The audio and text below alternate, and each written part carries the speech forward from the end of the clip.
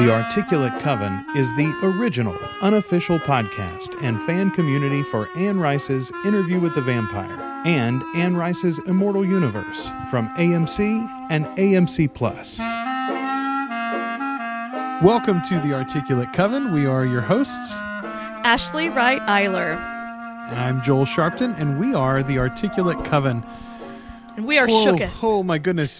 We are Shooketh. We are officially Shooketh. So much to talk about. I will say, folks, I am so thankful that this series has come into our lives. I'm excited about the next couple of months. Now that we know what the cast diaries are, we'll talk about that in a minute too. Now that we know what those are, you and I are going to get some time off over the next several weeks, but as we prepare for the Mayfairs, so that's good news for us too. But boy, I see a whole off season. I mean, I'm very excited for season 2 announcements. I want to know what the production schedule is, and I want to know when we can expect it. I'm assuming it'll probably launch about this same time next year. So the 1st of October in 2023 is my guess. That feels right. Right. I mean, I'm hoping we eventually get to a place where they are doing divided seasons, but the second season, all of the trade releases when they announced the second season renewal, I hadn't really noticed it at the time, but all of them say 8-episode second season. So I think that's pretty locked in at this point. I'm still hopeful in the future that we get to like a 12-episode season or a 14-episode season where they then divide it into 2 6s or 2 7s so that we get this show, once every 6 months. That's what they did with The Walking Dead. That's what they've done with that all along. They did it eventually with Breaking Bad too, towards the end. I think they did that with Better Call Saul as well. I think some of that just had makes to do sense with like those shorter production seasons. times. Yeah, and I think some of that had to do with like out of necessity with production time and things like that. But we wouldn't mind it year round, y'all. We can handle it, and we'll all watch it. We've shown it. We've proven it. We'll watch it. Give it. Well, and they're using this to really launch and push their streaming service internationally. And if you want somebody to stay subscribed, you want to lower your churn rate, the way to do that is to have, similar content that the fans, that same, subscriber wants throughout the calendar year. So if they only give us Interview with the Vampire and then Mayfair Witch is right on top of it, and then you go 6 months without, you're going to have a lot of people that effectively want to fall out and not subscribe those 6 months in the off season. Absolutely. So yeah. Anyway, all right, let's get into this. We are talking, by the way, about episode 7 of season 1 of Interview with the Vampire. I really like the branding. You only got it at the very end. Interview with the Vampire Part 1. That's what this season will be known, I think, in retrospect. That makes me wonder if, as we get into future books, let's say season 2 wraps up the Interview with the Vampire storyline, do they then retitle the show? And maybe, it feels like that's the natural progression Chronicles or something. It feels like the natural progression. We talked about, are there spinoffs? Maybe there still are spinoffs to this, but what we may see is just a change of the title, maybe with some colon and branding, subtitle branding, whatever. It all exists under the umbrella. Yeah, exactly. The Thing Lay Still was the name of this one. It's written by Ben Philippe, directed by Alexis Ostrander, and man, holy what shit, a fantastic job! Let's say right here off the top, this writing crew has taken us on a roller coaster ride, no doubt. But it's so clear they had a story to tell. Now, whether you differ with the story that they told, whether you wish they had told a different story, that's a fair quibble, and we will talk about that, I think, endlessly in the off season. But absolutely, they clearly had none of this was squandered or wasted. They put their pieces not on a minute of this. No, exactly. And then they moved towards their end game.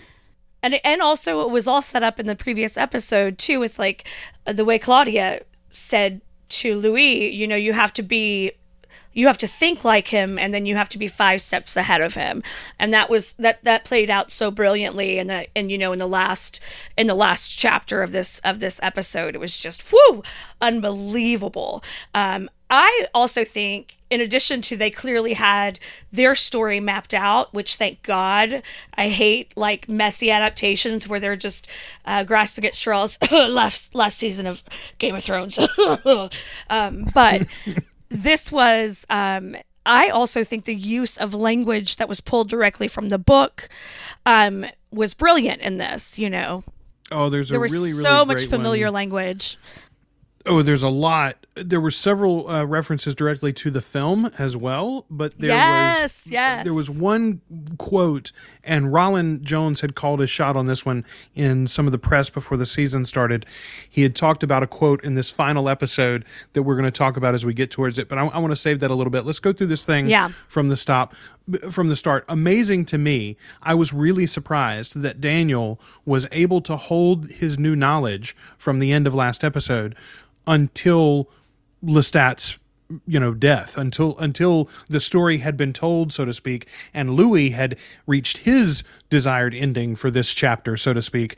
That's when Daniel finally sprung it on him and on Rashid that he has this new knowledge of the two of them and their interactions from the 70s.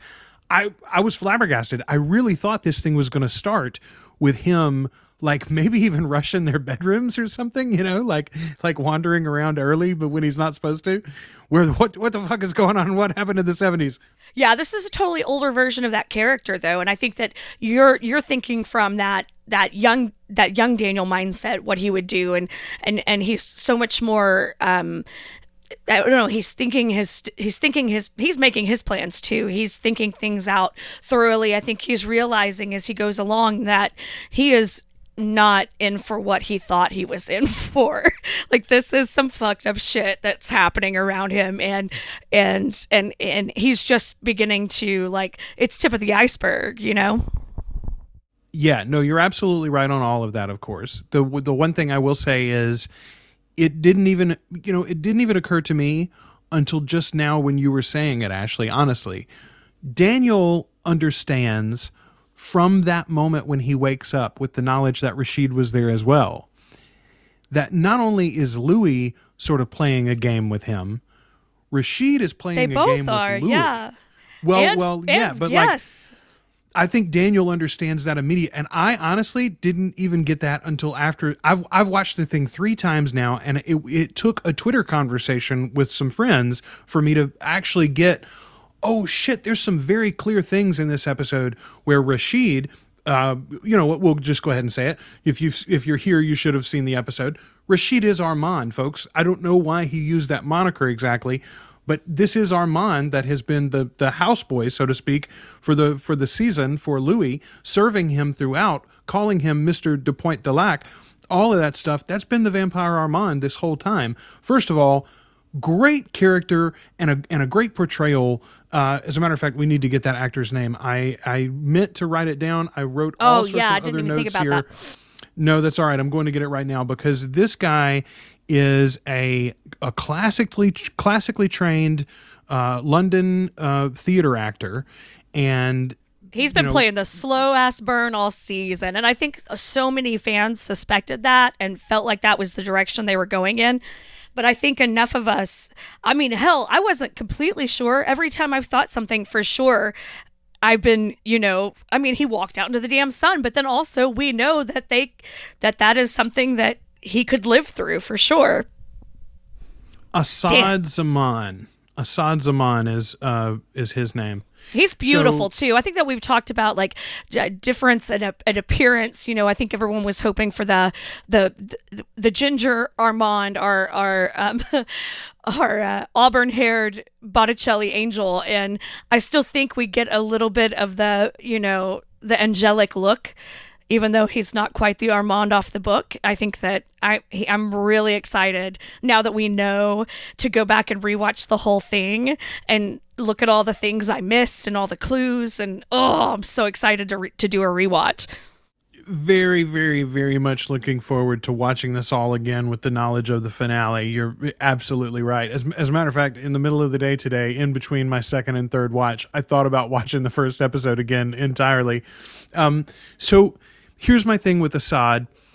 I I do, especially if you're a true Armand fan, right? If Armand is one of your favorite characters from the books, and don't get me wrong, I find that hard to understand. I mean, I'll say I've been off and on. He's been a favorite of mine. I have He been is definitely completely in love with Armand at numerous times, and a lot of it has to do with what kind of relationship he is in with the people around him. And indeed. And I know when I read The Vampire Armand, I felt a lot for him and for his, existence as a human. It was some pretty fucked up shit. And so it's just, he's a complicated character like all of our vampires. You can't just hate him. No, and he's especially as a Lestat fan, I have always he's a rival of Lestat's several times throughout history, and because of that, both for other characters' affections and just in general as an authority amongst vampires, and because of that, he's an excellent character for me, to sort of love to hate. I root against what a great Armand. foil. Yeah, he's a fantastic foil. It is interesting when he bests Lestat. It is interesting to me when Lestat bests him as well. Now, here's my point, though. If he's your favorite character, I understand. Here again, we've sort of missed the boat, right? You don't get to see a book-accurate portrayal of your favorite character, not even really almost at all, because he's aged up. He doesn't have the red hair. He's not exactly from the same, ethnic background, et cetera, et cetera, et cetera. So all of those things are true. However, it's clear here already that they are going to portray that role of rival to Lestat. I think with layers in the second season. Don't you imagine? I mean, our supposition that we might see the vampire Lestat flashbacks from the early part of that novel, his mortal life and the early parts of his vampire years in Paris, as well as the European story with Louis and Claudia. I think that is even more likely now, based on what we know, based on, the scheduling and the contracts for everybody. Having said that, how much more fun and uncomplicated will it be for us to watch this man be Lestat's rival for romance as well as for power and authority versus, for instance, the kid from Superman and Lois that we've talked about in the past. Alex Garfin, I think that is that kid's name. That kid's great. I would feel weird if at the end he had floated up and then stood beside Jacob Anderson and said, "This is the love of my life, the vampire Armand." All of it felt very earned. All of that felt very, it didn't feel like a trick. I get really pissed off. Like Fight Club pisses me off because I think in its presentation, Fight Club is a trick. It's a lie. Whereas if you as far as an ending of something like as Sixth Sense, where if you go back, it holds up. You know what I mean? And this doesn't feel like a lie. It doesn't feel like they just pulled it out of their ass. It feels like you said, like they've thought it out. It's part of the story. Here we go. And also I'm like, Louis, blink twice if you're being held hostage by the vampire Armand. Holy shit. I'm so worried about my guy. I just don't know anything. Where are we now in time? My thing is is this when before Lestat rises again and becomes, rock star Lestat? Is that where we are? Like, where the fuck are we in the timeline? So even more so now than before, Ashley, I want to know, when did he re-record Come to Me? He didn't have a chance between when it was recorded the first time with Antoinette and now, and yet, Wait, he could have had a chance to. Like, I'm sure, like, between our now time in Dubai, or between our now time, the murder and the exiting of New Orleans. The murder and now in Dubai. Oh yeah. So I'm saying. Okay. I mean, we know Lestat has done something. Yeah. But at what point in there would he have recorded this love song for Louis, and then Louis have gotten a copy of it? That sort of implies that the two of them have reunited, even if they ended up then parting ways again. What happened there? Did Armand beat his ass? I mean, like, what? We don't know. And here's the other thing. Okay, so we're going to have to shove some of that aside to the end, because right, my God. if you haven't read the books before and you're just watching the series, we're speculating so much right now. Yeah, we're speculating a lot on things that you don't know happen yet. So let's save that a little bit. Let's walk through the episode, because I want to praise somebody here. I've already been in love with this guy. I've mentioned him before on the show, but Tom Anderson is such a delightful addition to this series. He has been absolutely wonderful in every episode that he was in. Such a great addition to season 1, and I'm really excited to see what are those little things that maybe they spring completely from whole cloth. Like in this case, they took a historical figure and they put him into this story. Tom Anderson doesn't exist in the books. No character really like that exists in the books, mostly because these two men don't have interactions with the hoi polloi of New Orleans and the inner workings of the city like they do in this series. This is a product of changing the time period as well. This is something that you get, but because you've put them in the city to start with, there's no exit from the plantation to the city. They've been in the city to start with, and so now we get to see how their lifetime in the city is going to have to come to an end because of they've been there killing people too long. So the show writers and showrunners, the producers behind it, they promised us, they said, even for book fans, we want something new and exciting, unexpected. I think Tom Anderson is a great example of that. They used him not just like a little sprinkle, right? They used him throughout the series to show us the rise and fall of these characters' connection to the city. And then in the end, they used him as such a plot device, such a turning point for the whole season and really the series, in that we didn't expect it either. The book readers Rollins said it in the little post-show thing. Oh, you're so clever. You're all into it. We know the twins are where the poison is going to be. We see it happen in the episode. And so when that goes awry, I had myself convinced. I was like, oh, wow. I guess Louis and Claudia are just going to get lucky somehow and overcome Lestat and Antoinette. Here's what happened to me. How is this going to play out? Does anyone else watch with the subtitles on? Because I do. And when oh my God, yes. You see that Antoinette is speaking at the ball. Yes, and it's pretty clear that it was telepathically. Yes. I will say this, though. I was convinced immediately after that you hear Tom Anderson speak. Right. And you see his name, and I thought, did Lestat turn Tom Anderson? Oh, shit. That's hilarious. I had convinced myself that Lestat had two backups at this point for some reason. So, my God, Tom, you guys. Tom has just a freaking wonderful line. He's had great delivery in all of his scenes, but in this one in particular, I loved the delivery, and I wanted to call it out. When they come to him the very first time to ask him about the party, Lestat wants to become king of Mardi Gras, and he says, where to start? 1, I'm not a party planner. 2, it's January. You're a little behind the gun. No lie, 3, y'all. New Orleans, right? Mardi Gras is serious fucking business. You do not plan it a month ahead of time. You're right. And 3, here's me and your two-tone daddies in 1910. Do you see anything wrong with this picture? I love that line so much. I even like the two-tone daddies line. The one thing that I'm going to be mad at the writers about this, Tom is a villain. He's clearly a villain. We were always going to root for him to die at Lestat or Louis' hands during the feast scene. There was no problem with that. We needed no additional villainry from Tom in this episode, I thought. Merely the hungry and greedy desire for immortal life, even when he thinks, that these guys are all devils. Right. That would have been plenty. Why? This is the first time he does it, too.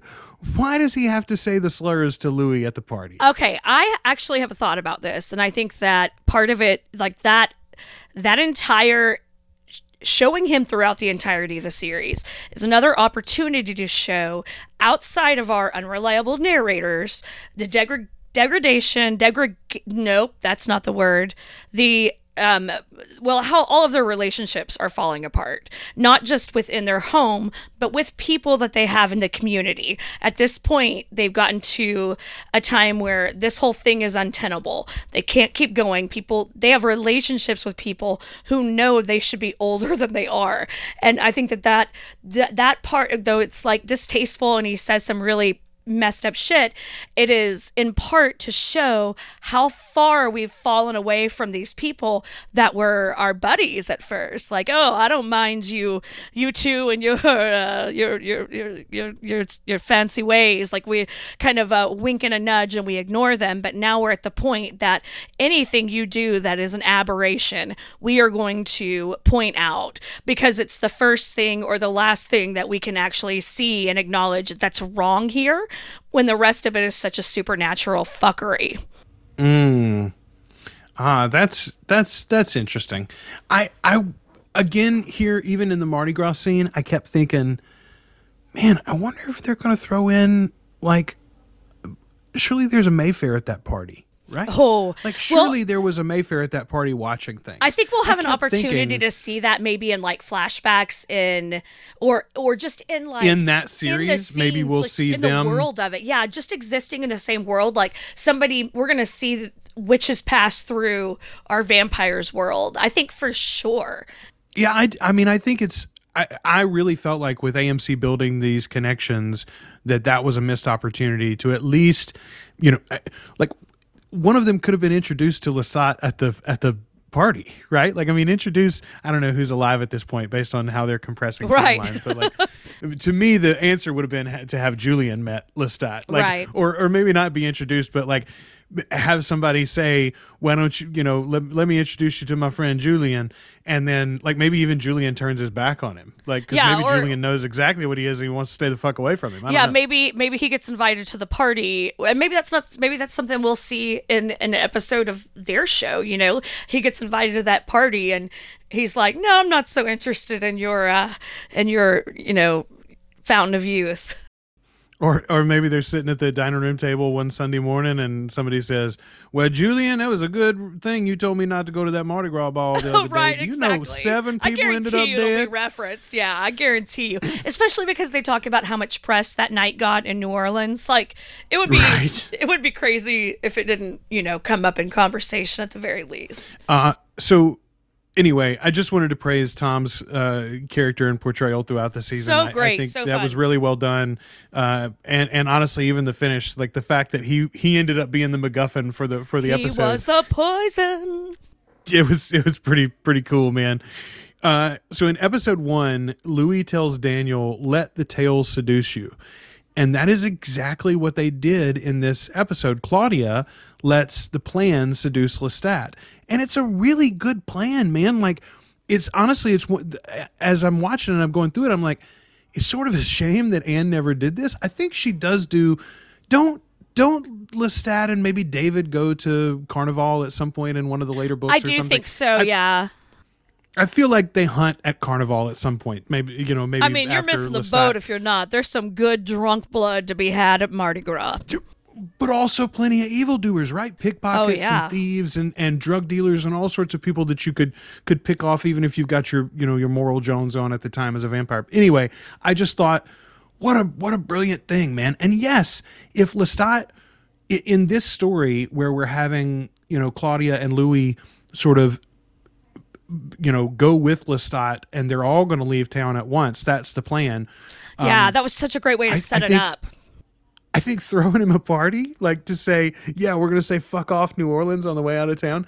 I think that, yeah, man, I think you could absolutely get him to buy into that. And here's the other thing, though, that is interesting because of it throughout. I feel like Sam here, okay, so Jacob got his Emmy bona fides in the first episode. I feel like that's the reel that's going to get played is the scene in the priest, the scene in the confessional.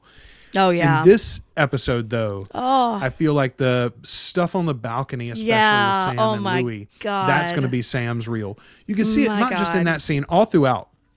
You can see it in his eyes. First and foremost, so sad. He is enjoying sad. Himself. No, he's like, because he knows, like, that's the thing. Yes. And when I went back and watched it the second time, it was this, like, he's like, he thinks he knows what the plan is, and he does know what the base of the plan is. And good for Louis that Claudia built in, you just fall back in love with him. That's fine with me. That doesn't hurt me at all. Just do that, and that'll be your part of the plan. And all of it is just, since he knows what's happening because of Antoinette, it is just, when you go back and rewatch it, he's so sad. He's so like, I can't believe this is what it's coming to. And even though he comes to a plan where he's going to kill Claudia, they're going to kill Claudia and then take Antoinette off with them to Europe.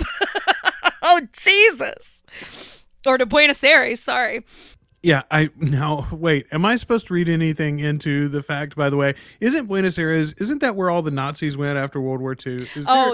No, that's Argentina. Yeah, into the Nazis. Pretty accurate. We could go munch on some... He acknowledges their excellent tailoring, which, yes, I mean, it was Hugo Boss that designed the outfits, but still... the fact that you were heading to South America made me a little questionable there, Lestat. Yeah. Anyway, all of this stuff with Louis and Lestat is fantastic throughout this part of the episode. But him talking about New Orleans. Face, I mean, okay. So that's the quote, by the way. That's the whole quote. Okay, so he gives this quote. Rollin promised this in the press tour. I heard him talk about it a couple of separate times. He said that there's a quote about the city that's from the book that was going to be used in the show as an emotional gut punch. So here's the full quote that they adapted from the novel. This is from the novel. New Orleans, though beautiful and desperately alive, was desperately fragile. There was something forever savage and primitive there, something that threatened the exotic and sophisticated life both from within and without. Not an inch of those wooden streets nor a brick of the crowded Spanish houses had not been bought from the fierce wilderness that forever surrounded the city, ready to engulf it. Hurricanes, floods, fevers, the plague, and the damp of the Louisiana climate itself worked tirelessly on every hewn plank or stone facade, so that New Orleans seemed at all times like a dream in the imagination of her striving populace, a dream held intact at every second by a tenacious, though unconscious, collective will. Damn, y'all. Anne can write. Y'all know it? Yeah. Y'all, this is what I mean. Like, such beautiful and judicious choices of things to use from the books. You know, like, they haven't gone completely mad, and it's not just a complete cut and paste. Which, honestly, there's not enough conversations to fill a whole series that exists especially just in the books. You know, in interview, especially. The most conversations. Thinking about how sad he is. Yeah, and the bulk of the conversations in that are literally just between Daniel and Louis. So, you know, of course they've got to make up a lot of it, but man, they've really, really used such wonderful passages, such wonderful lines, such wonderful phrases from the book, and also like a couple tonight from the movies that were just excellent. Let's go back a couple of seconds, because there's a great line from Lestat when he's presented the twins. He says, "Is there rosemary in your They garden?" spell rosemary. Yeah, they see. Listen, Ashley, that is the strangest and sexiest pickup line in the whole show. Okay. Let me. I mean, I don't know if Kelly picked up on it, but in the future, you're gonna come home tomorrow. Kelly's gonna have bought a rosemary bush, and she's just gonna start leaving sprigs all over the house. We saw rosemary. We saw a rosemary bush while we were out today. I swear to God, we did, and I thought about it. But if she wants to lean into my ear and just ask if there's rosemary in my garden, I'm just saying we'll be saluting. You've got a new kid safe code. Yeah, that's a new kid safe code. And you're real into rosemary now. Everyone send Joel soaps that are scented with rosemary. Speaking of, we were talking about it earlier with Armand. I'm so glad that our twins were grown men in this one, by the way. Oof, Lord. Especially because they were involved in the whole feast scene. Like, that would have been terrible if we had a couple of kids running around there. We were talking, though, about the New Orleans quote in the balcony. So first of all, I know people have given the show shit. Why do these vampires smoke and sometimes drink when we know that, like, food tastes like chalk? Right. I love that they smoke. First of all, both these men look fantastic with cigarettes, right? Like, both Sam and Jacob look fantastic. And there is an intimacy in the hand gestures that come from lighting and giving a cigarette. All of those things are absolutely. sort of like Right? Yeah, and you can see it like here, like Lestat lights Louis' cigarette directly with his own cigarette. you know, Yeah. yeah. There's something about that. Like there's like it's the passing of the flame, or I don't know, whatever. But anyway, I'm glad they smoke in the show. I think they all look great doing it. I'm sorry. I know it's not a good habit for anybody to have, and I know it doesn't make any sense for vampires. Look, also, really, but none of that's a change I like. Our vampires don't have good habits for us to have. It's okay. We don't have to. They don't have to be heroes. They don't have to be role models. I mean, one does wonder, does the nicotine calm any nerves or anything? Like they don't have circular systems in the way that we do. I don't. Anyway, That's true. I'm not worried about the science. I'm just worried about how it looks. Yeah, it does look very cool. Our guys look very cool sharing a cigarette together on a balcony. I loved the dance. Yes, that was wonderful. That was beautiful. I loved the reprise of "Come to Me." By the way, that's the music that's playing behind them. I love the scandalous kiss. You know, everybody.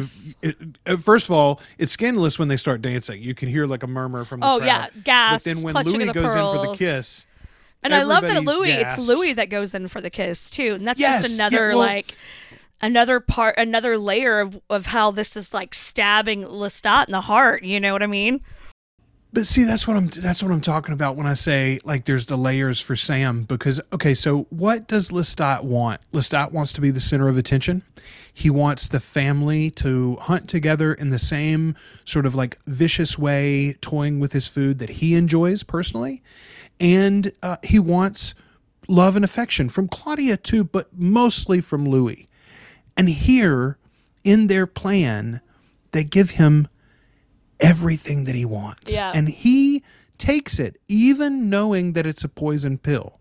You know, it's sort of, I thought earlier, like, it would be like, you know, Jesus and Judas going to the Last Supper, except in this case, Jesus has the new 13th apostle hanging out outside, ready to kick in the door and slash Judas's throat, you know? Yeah, yes. But like, it adds an extra layer. Yeah, so I mean, like this Jesus is a little bloodthirsty. He's walking into a huge betrayal, to a trap. Yeah, and he's smart enough to have figured out that it's happening, and I love it. It's so brilliant. I knew it immediately when Louis said that Claudia was limiting talking to him. That meant she was choosing the time she was doing it. It meant she was choosing what she was saying very carefully. To me, I was like, oh, that bitch has got a real specific plan coming up. So like I was not surprised to see the twists and turns as they came up, because I knew immediately when he said we could plan by talking telepathically, but Claudia really limited us doing it, but she didn't explain why. I was like, so huge tell for me. I was like, oh, well, hell. That bitch Antoinette. I wonder if the show, and again, sorry, this is maybe a slight spoiler. I'm going to try to be vague. I wonder if the show is going to make Claudia more complicit or even directly responsible for her own resolution in season 2. Let's put it like that. I think that they're sowing the seeds here already, especially in the end when Daniel starts asking questions about, you know, Claudia's mood after this party and after their exit from Louisiana. I think they're sowing the seeds that perhaps this Claudia is more of an active agent in her own life and choices. I think and for is sure less on a roller coaster than the one from the book. I think that we are definitely it's definitely setting us up for that. She is, I feel like from Jump Street, she's had more agency in this, which is frankly more fun for me. I don't have to, because I'll say this too. I think something that the last couple of episodes have really reminded me of is that this is from the horror genre. And I think sometimes I get so wrapped up in like the gothic romance of it that I forget that this is fucking vampire horror shit, you know? And I think it's something that's been really fun about the last couple of episodes is that it has been scary. Like I was literally at one point watching it the first time, like I had my blanket up like around my face because I was just like, ah! because I had all the anticipation of what I had figured out and what was about to be revealed with Antoinette, and the shit was hitting the fan hardcore with people getting killed left, right, and center, and I was legit like having a horror movie moment, and I was so excited because I mean that's one of the things that we do love about this, but it's so easy to get stuck in the romance of it all, and the ins and outs of like the big heavy thoughts of it, and the philosophical questions and all of that. At the core, it's still vampires. Holy shit, and they're scary sometimes. Oh, a million percent. I literally, one of my notes here, like one of my next notes is, I do not love the gore in the feast scene. Oh, like, man, to pull the jaw off I'm sorry. Oh my God. Oh my God. That's Kelly. He pulled Kelly the guy's said, jaw off and held it, and then we saw the guy. Oh wow, he pulled that guy's jaw off. Yeah, and then the camera goes back to him because it's not just enough to see Louis standing there. Not only like that, we were gonna go Louis back. dives into the gaping hole to suck out some juicy juice. Oh my goodness. So look, I mean, it's not unexpected. No, not at all unexpected, but man, whoo, it was just a reminder of what we're dealing with here. These are fucking vampires. We talked earlier about how there's like the mirror in the first episode. Louis tells Daniel to let the tale seduce him, and here Claudia's letting the plot seduce Lestat. In the first episode, we have the super violent scene in the church at the end. Here we have the mirror with the super violent final scene in the after the party. So yeah, it's not unexpected. This is the network that gives us The Walking Dead. And I think at least in part, this immortal universe is supposed to eat up some of that audience as The Walking Dead sort of ages out, or at least the main show does. It's over this year. I think they want some of the body horror that you're going to get in, the Mayfair Witches. I believe some of the gore that you get in this show. I think Nicotero's team is doing the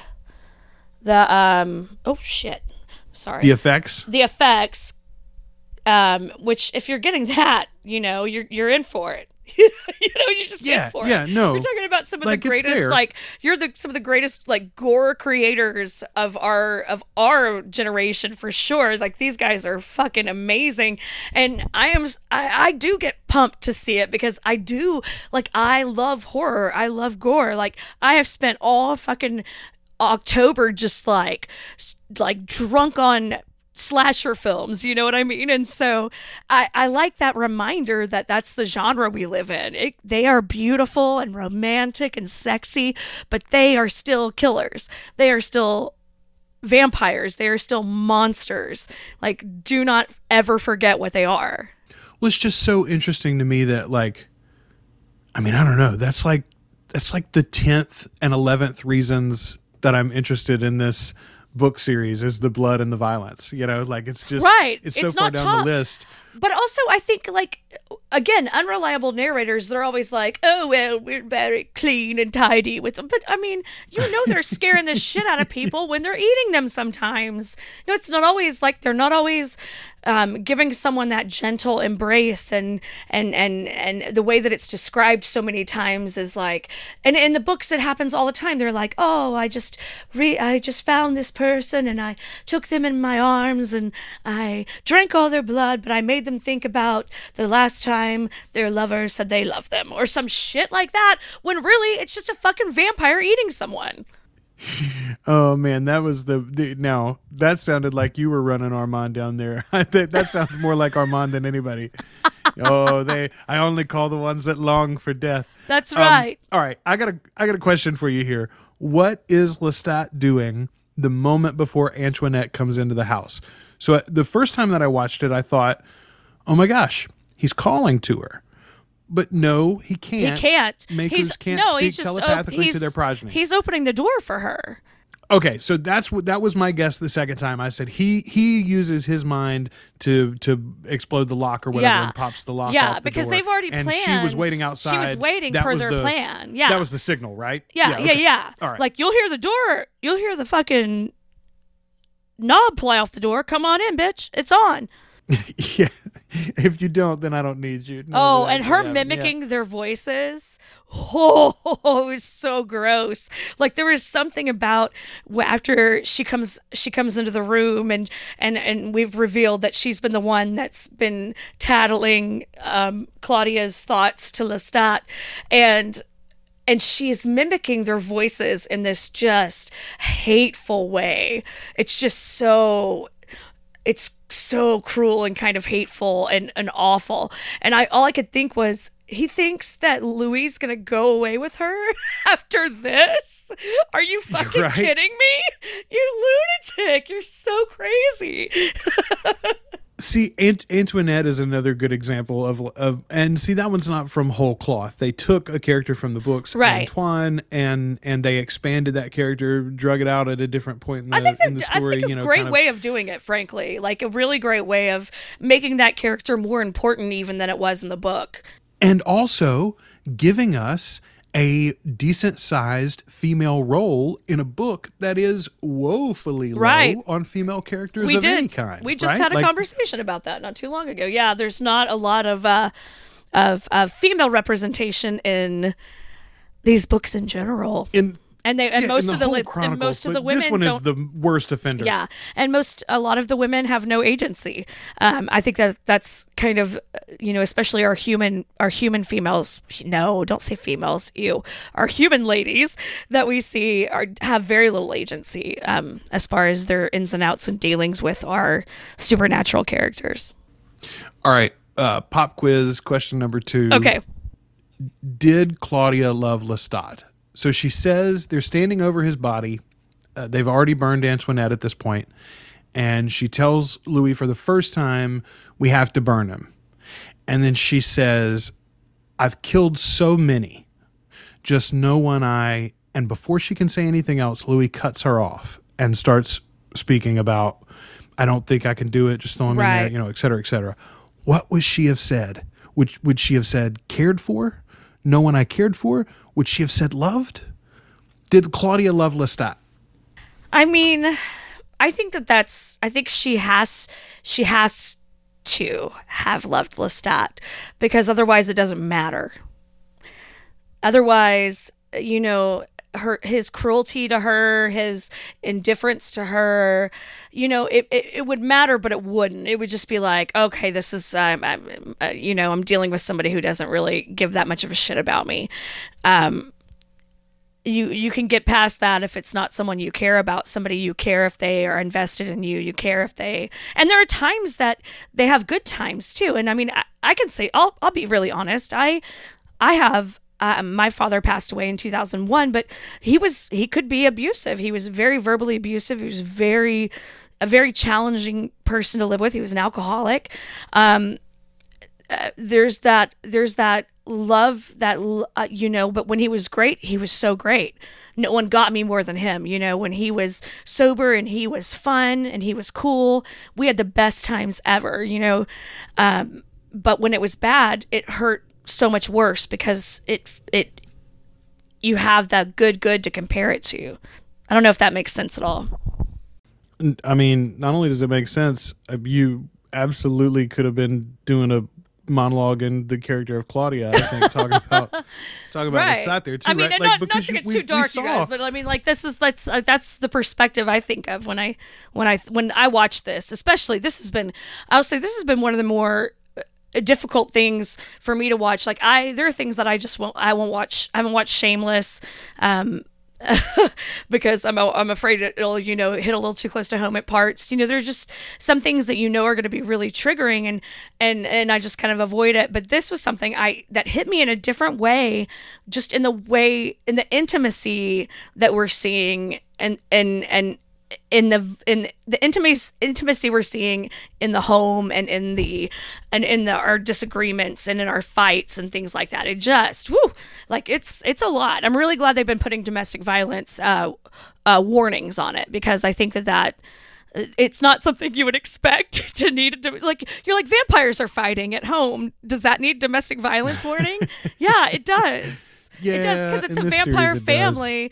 It's a vampire family fighting at home. So it absolutely, those relationships deserve that weight, and that is what's happening. Yeah.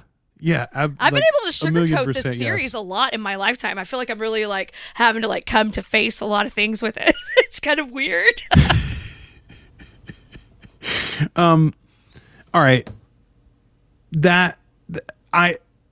Everybody drink up, because I agree with Ashley. I do think Claudia loves Lestat. Yeah. I think that it's hard. I think it's a complicated relationship. It is not ideal. It is abusive. I think we've talked about this before too.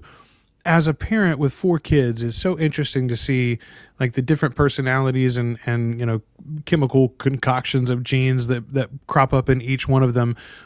But what happens so many times is the child that you end up like butting heads with the most is the one that is most like you. Exactly. Right? Like that is, I think, very, very common. And it comes from both sides. You see, first of all, you often like won't stand down on the same sorts of points. So you come to an argument more often than other pairings do. But also it's about like you see the flaws in yourself in the other one, and it enrages you.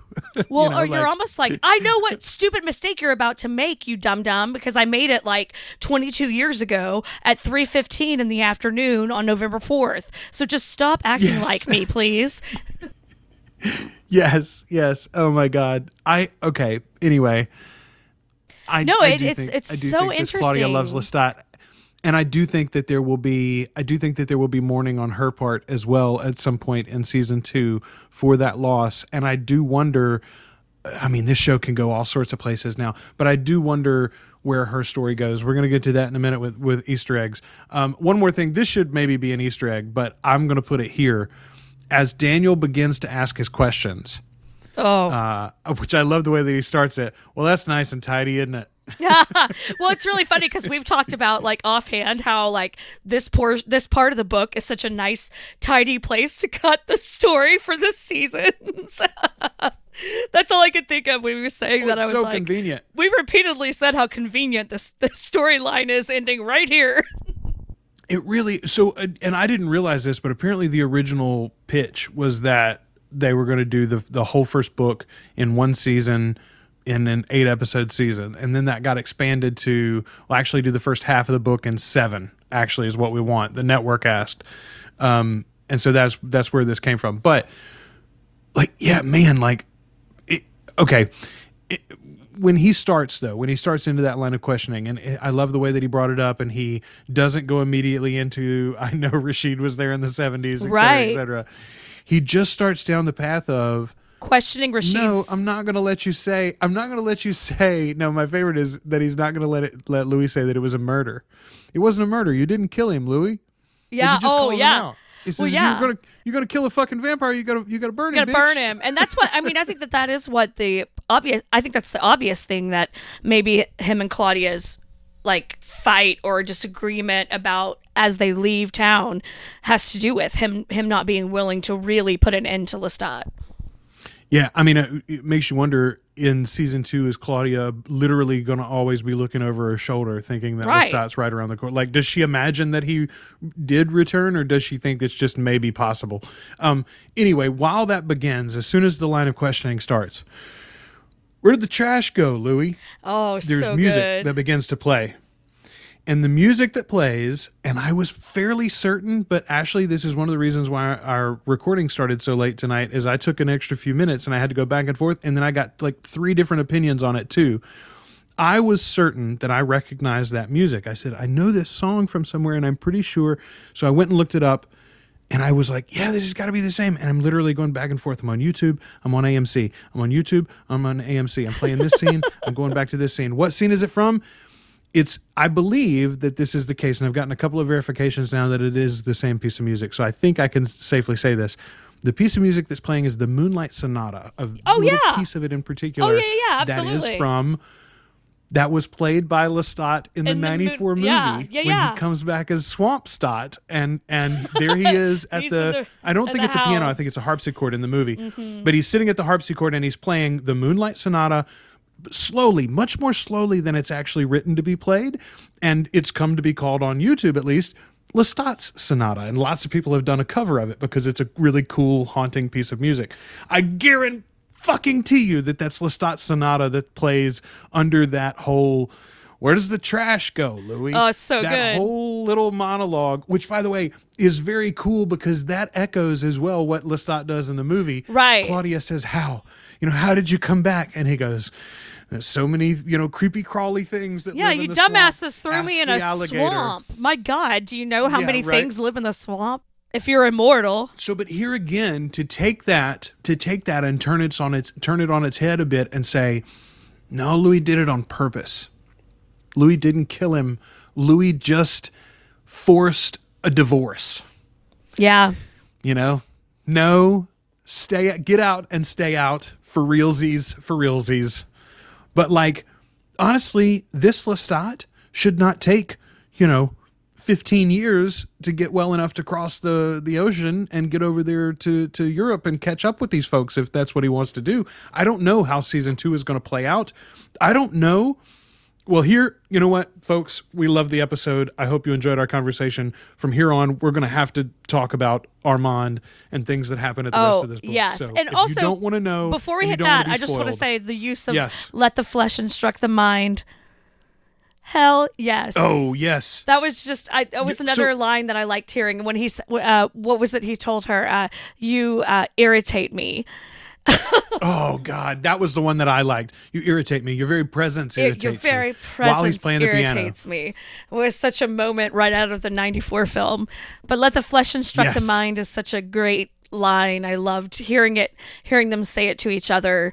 It kind of gave them this moment that felt, because it's such a phrase that they've said to each other, that it's this moment of oh, we're a team again, even though this is probably one of our last moments of being a team.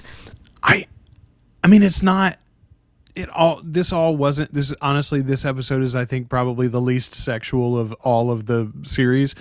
And yet it's like that last time that you have sex with you haven't actually broken up yet, but you've had the conversation that you both know this thing is over.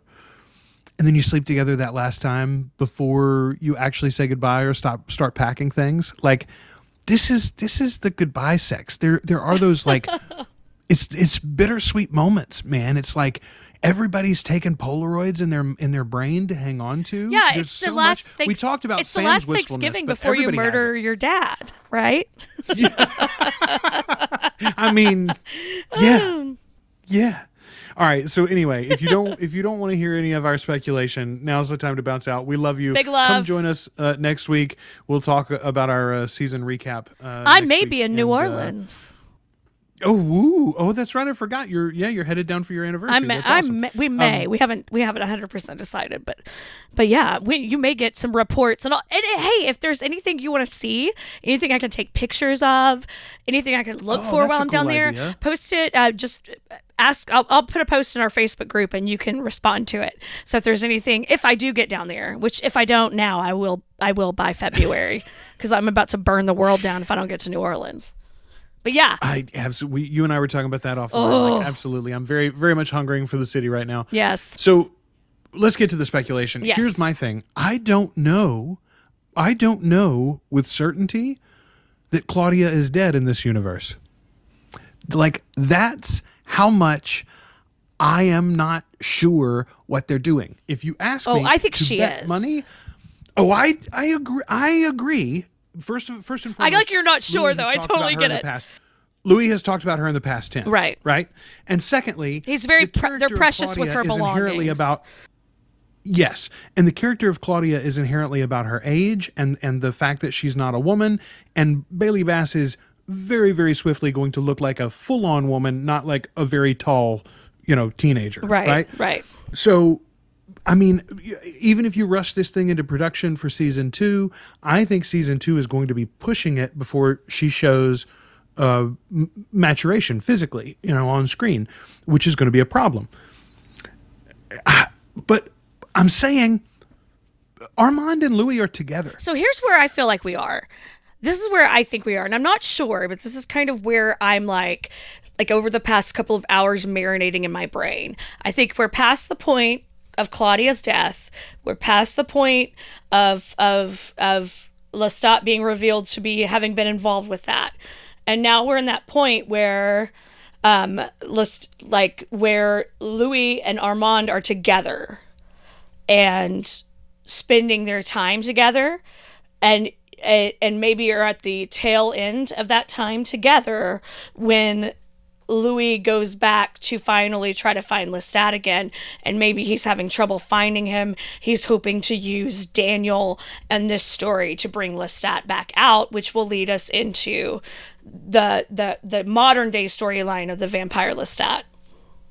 That's what I think. Here's something that had not occurred to me. Even I've watched it 3 full times today. Even through the third viewing, it had not occurred to me.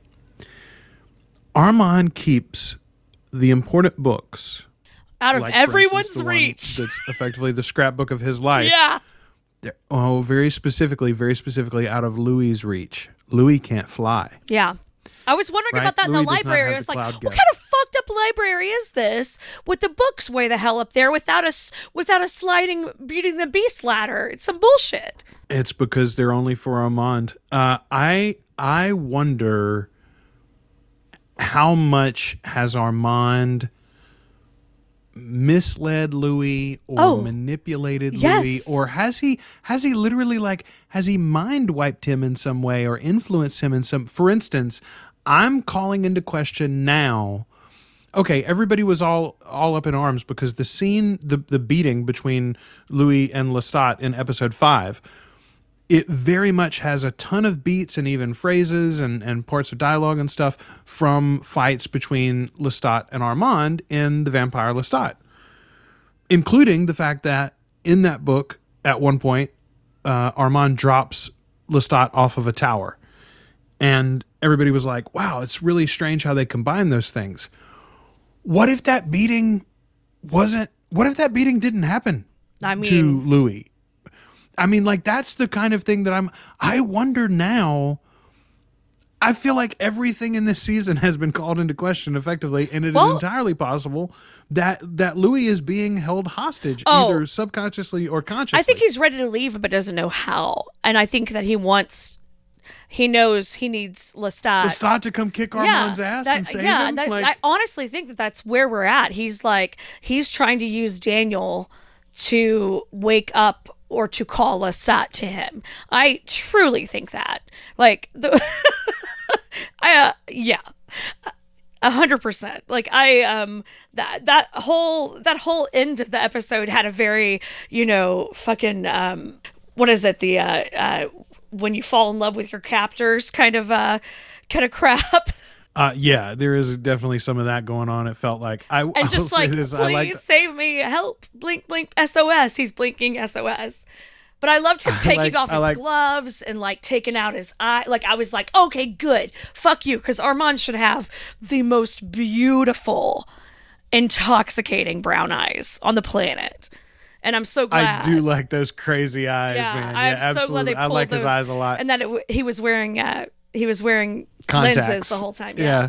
Armand's got a line there. He says, first of all, Armand's got a couple of really good lines at the end. Like, I really liked, what's a mediocre star to a 514-year-old vampire? Fuck you. Fuck you. And then I also liked, I liked when Armand says, Louis acts out. Yes. What is that? Sometimes. Well, think about it. Drugged up there? At the end of what does Louis do at the end of the interview with the vampire? He cuts off several vampires' heads and then burns the entire theater. Well, they down. deserve that. No, 100% agree. 100% agree. I'm just saying. Justice is different Louis in the is vampire known to world. Act out. No, it is true. It is true. This Louis, and this Louis especially, yeah. Yeah, this Louis hung an alderman on a gate. Yeah, this Louis Louis is not fucking around. So I'm here for a less Eeyore version of Louis 100% of the time. I am amazed that they have been able to construct something that can be so thoroughly full of the heart of the text itself, Yes. and of Anne's characters and situations, honoring and and the feelings imagery, and this honoring universe the that she's built. Yes, honoring the imagery and So the much world. of it, right? It feels like Anne, it looks like Yeah. Anne, it smells like Anne, etc. And yet, even for you and me, Whew. who have read all of these books many times over the years, have read the first 5 books recently, like in the past couple of years, we've gone through all 5 Right. of the first books, you and me, and yet still, here we are, Wondering what's going to surprised. happen next. I just told you, I'm not certain this Claudia is dead. Claudia's been dead for 40 plus There years. hasn't been a Claudia around here for 20 years. Yeah, exactly.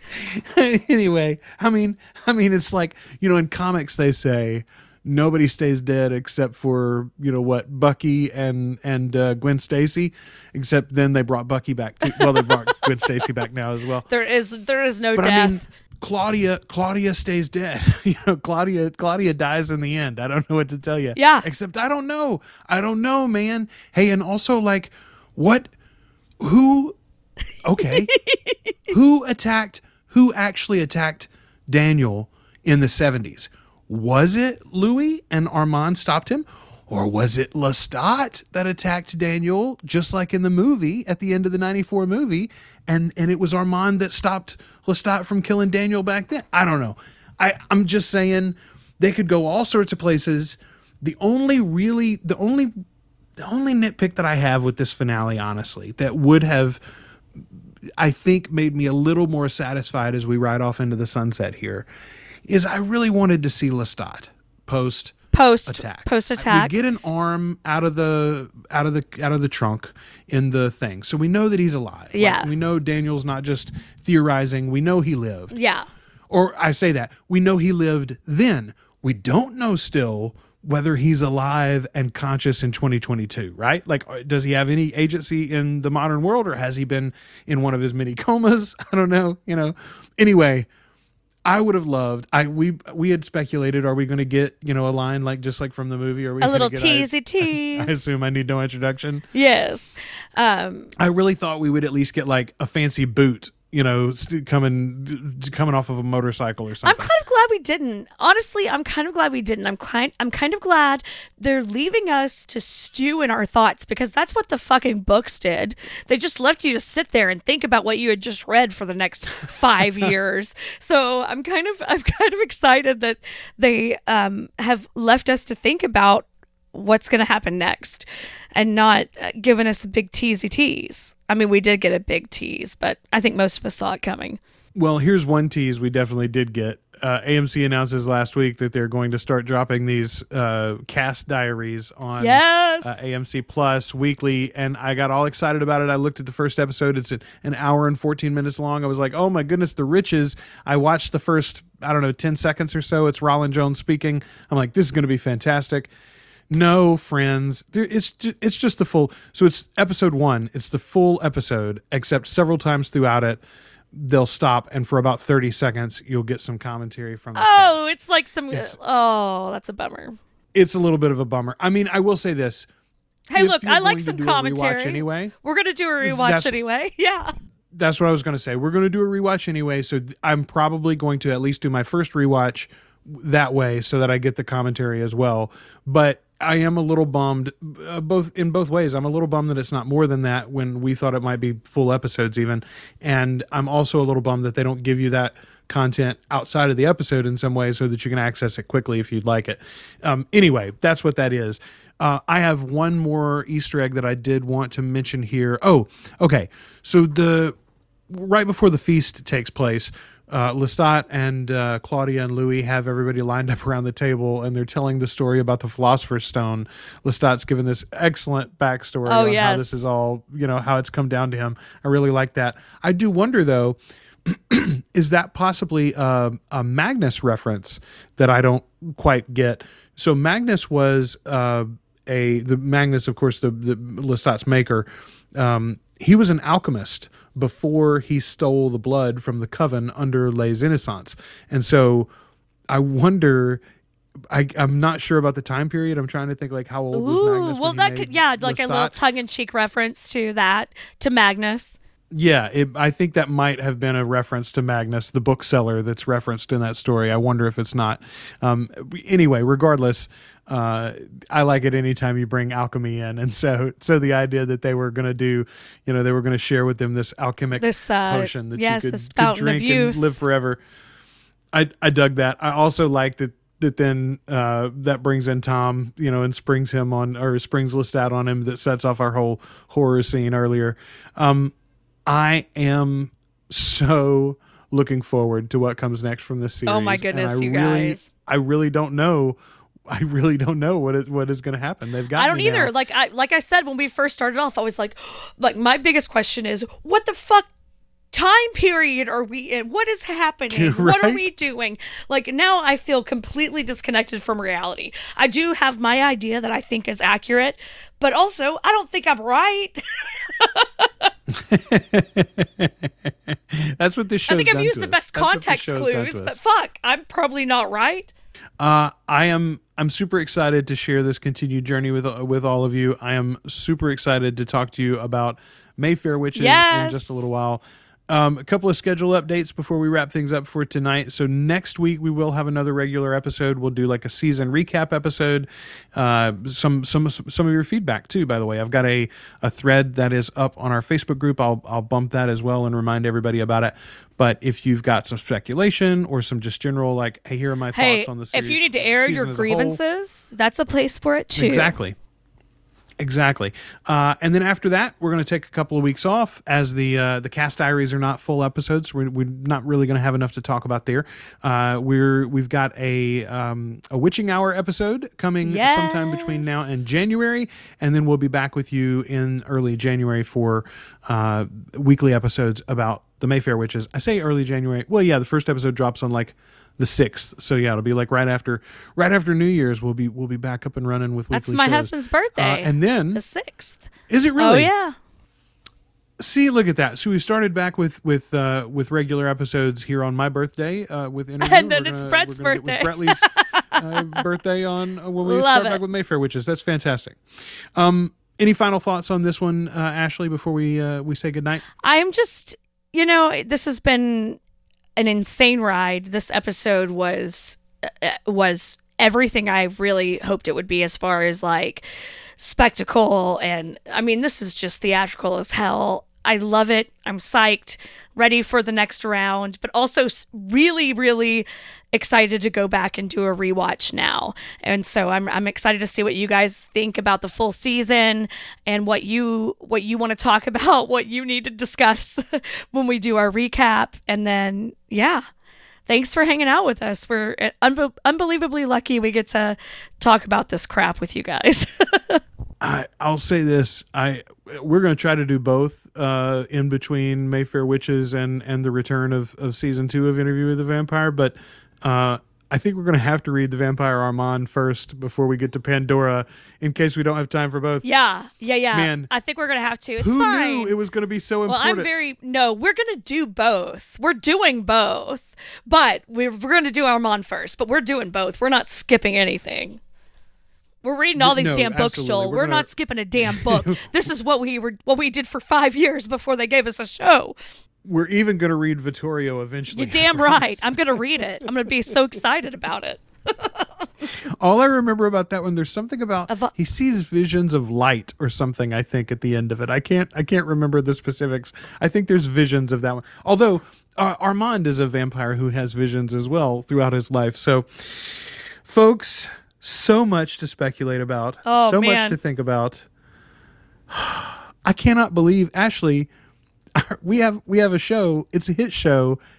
Like season 2 is already coming back. People demanding season 3 announcements already. Yeah. Like, it's so exciting. What a time to be alive. What a time. I think we are the luckiest nerds alive. Like, if you like Lord of the Rings, if you like Star Wars, if you like Interview with the Vampire, you like the Vampire Chronicles, you like Marvel, Jesus Christ, there's so much great content for those of us that went to Star Trek conventions before it was cool.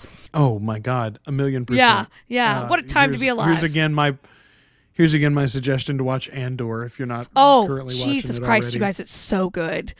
Oh, it's so good. It got even better this episode. Like this last episode was. I'm like, I literally told Kelly, I was like, if my favorite vampire wasn't going to die this week, this would have been my favorite episode of television. I had to take we took a week off. We're behind because I was like, I just can't. I can't deal with this kind of a downer right now. You'd be like, look, I can't go to the oppressive state prison in a yeah, but it's space empire. Oh my God, it's so good, and the casting and that is just, of course, as delicious as it was in fucking Rogue One, man. Again, like what an embarrassment of riches. All right, we are such lucky people. Folks, thank you all for making this such a fun ride for us and for hanging out on our Facebook group and our Twitter account. You can find us at Articulate Coven. Search our Articulate Coven on Facebook or find the links in the show notes too. We'll be back with you next week to do our season 1 recap for our cable viewers. Don't forget, you get a double dose next week. So when you finish listening to this one, you've got another episode already for that season recap waiting on you too. Until then, we've been your hosts, Ashley Wright Eiler. I'm Joel Sharpton, and we are the Articulate Coven.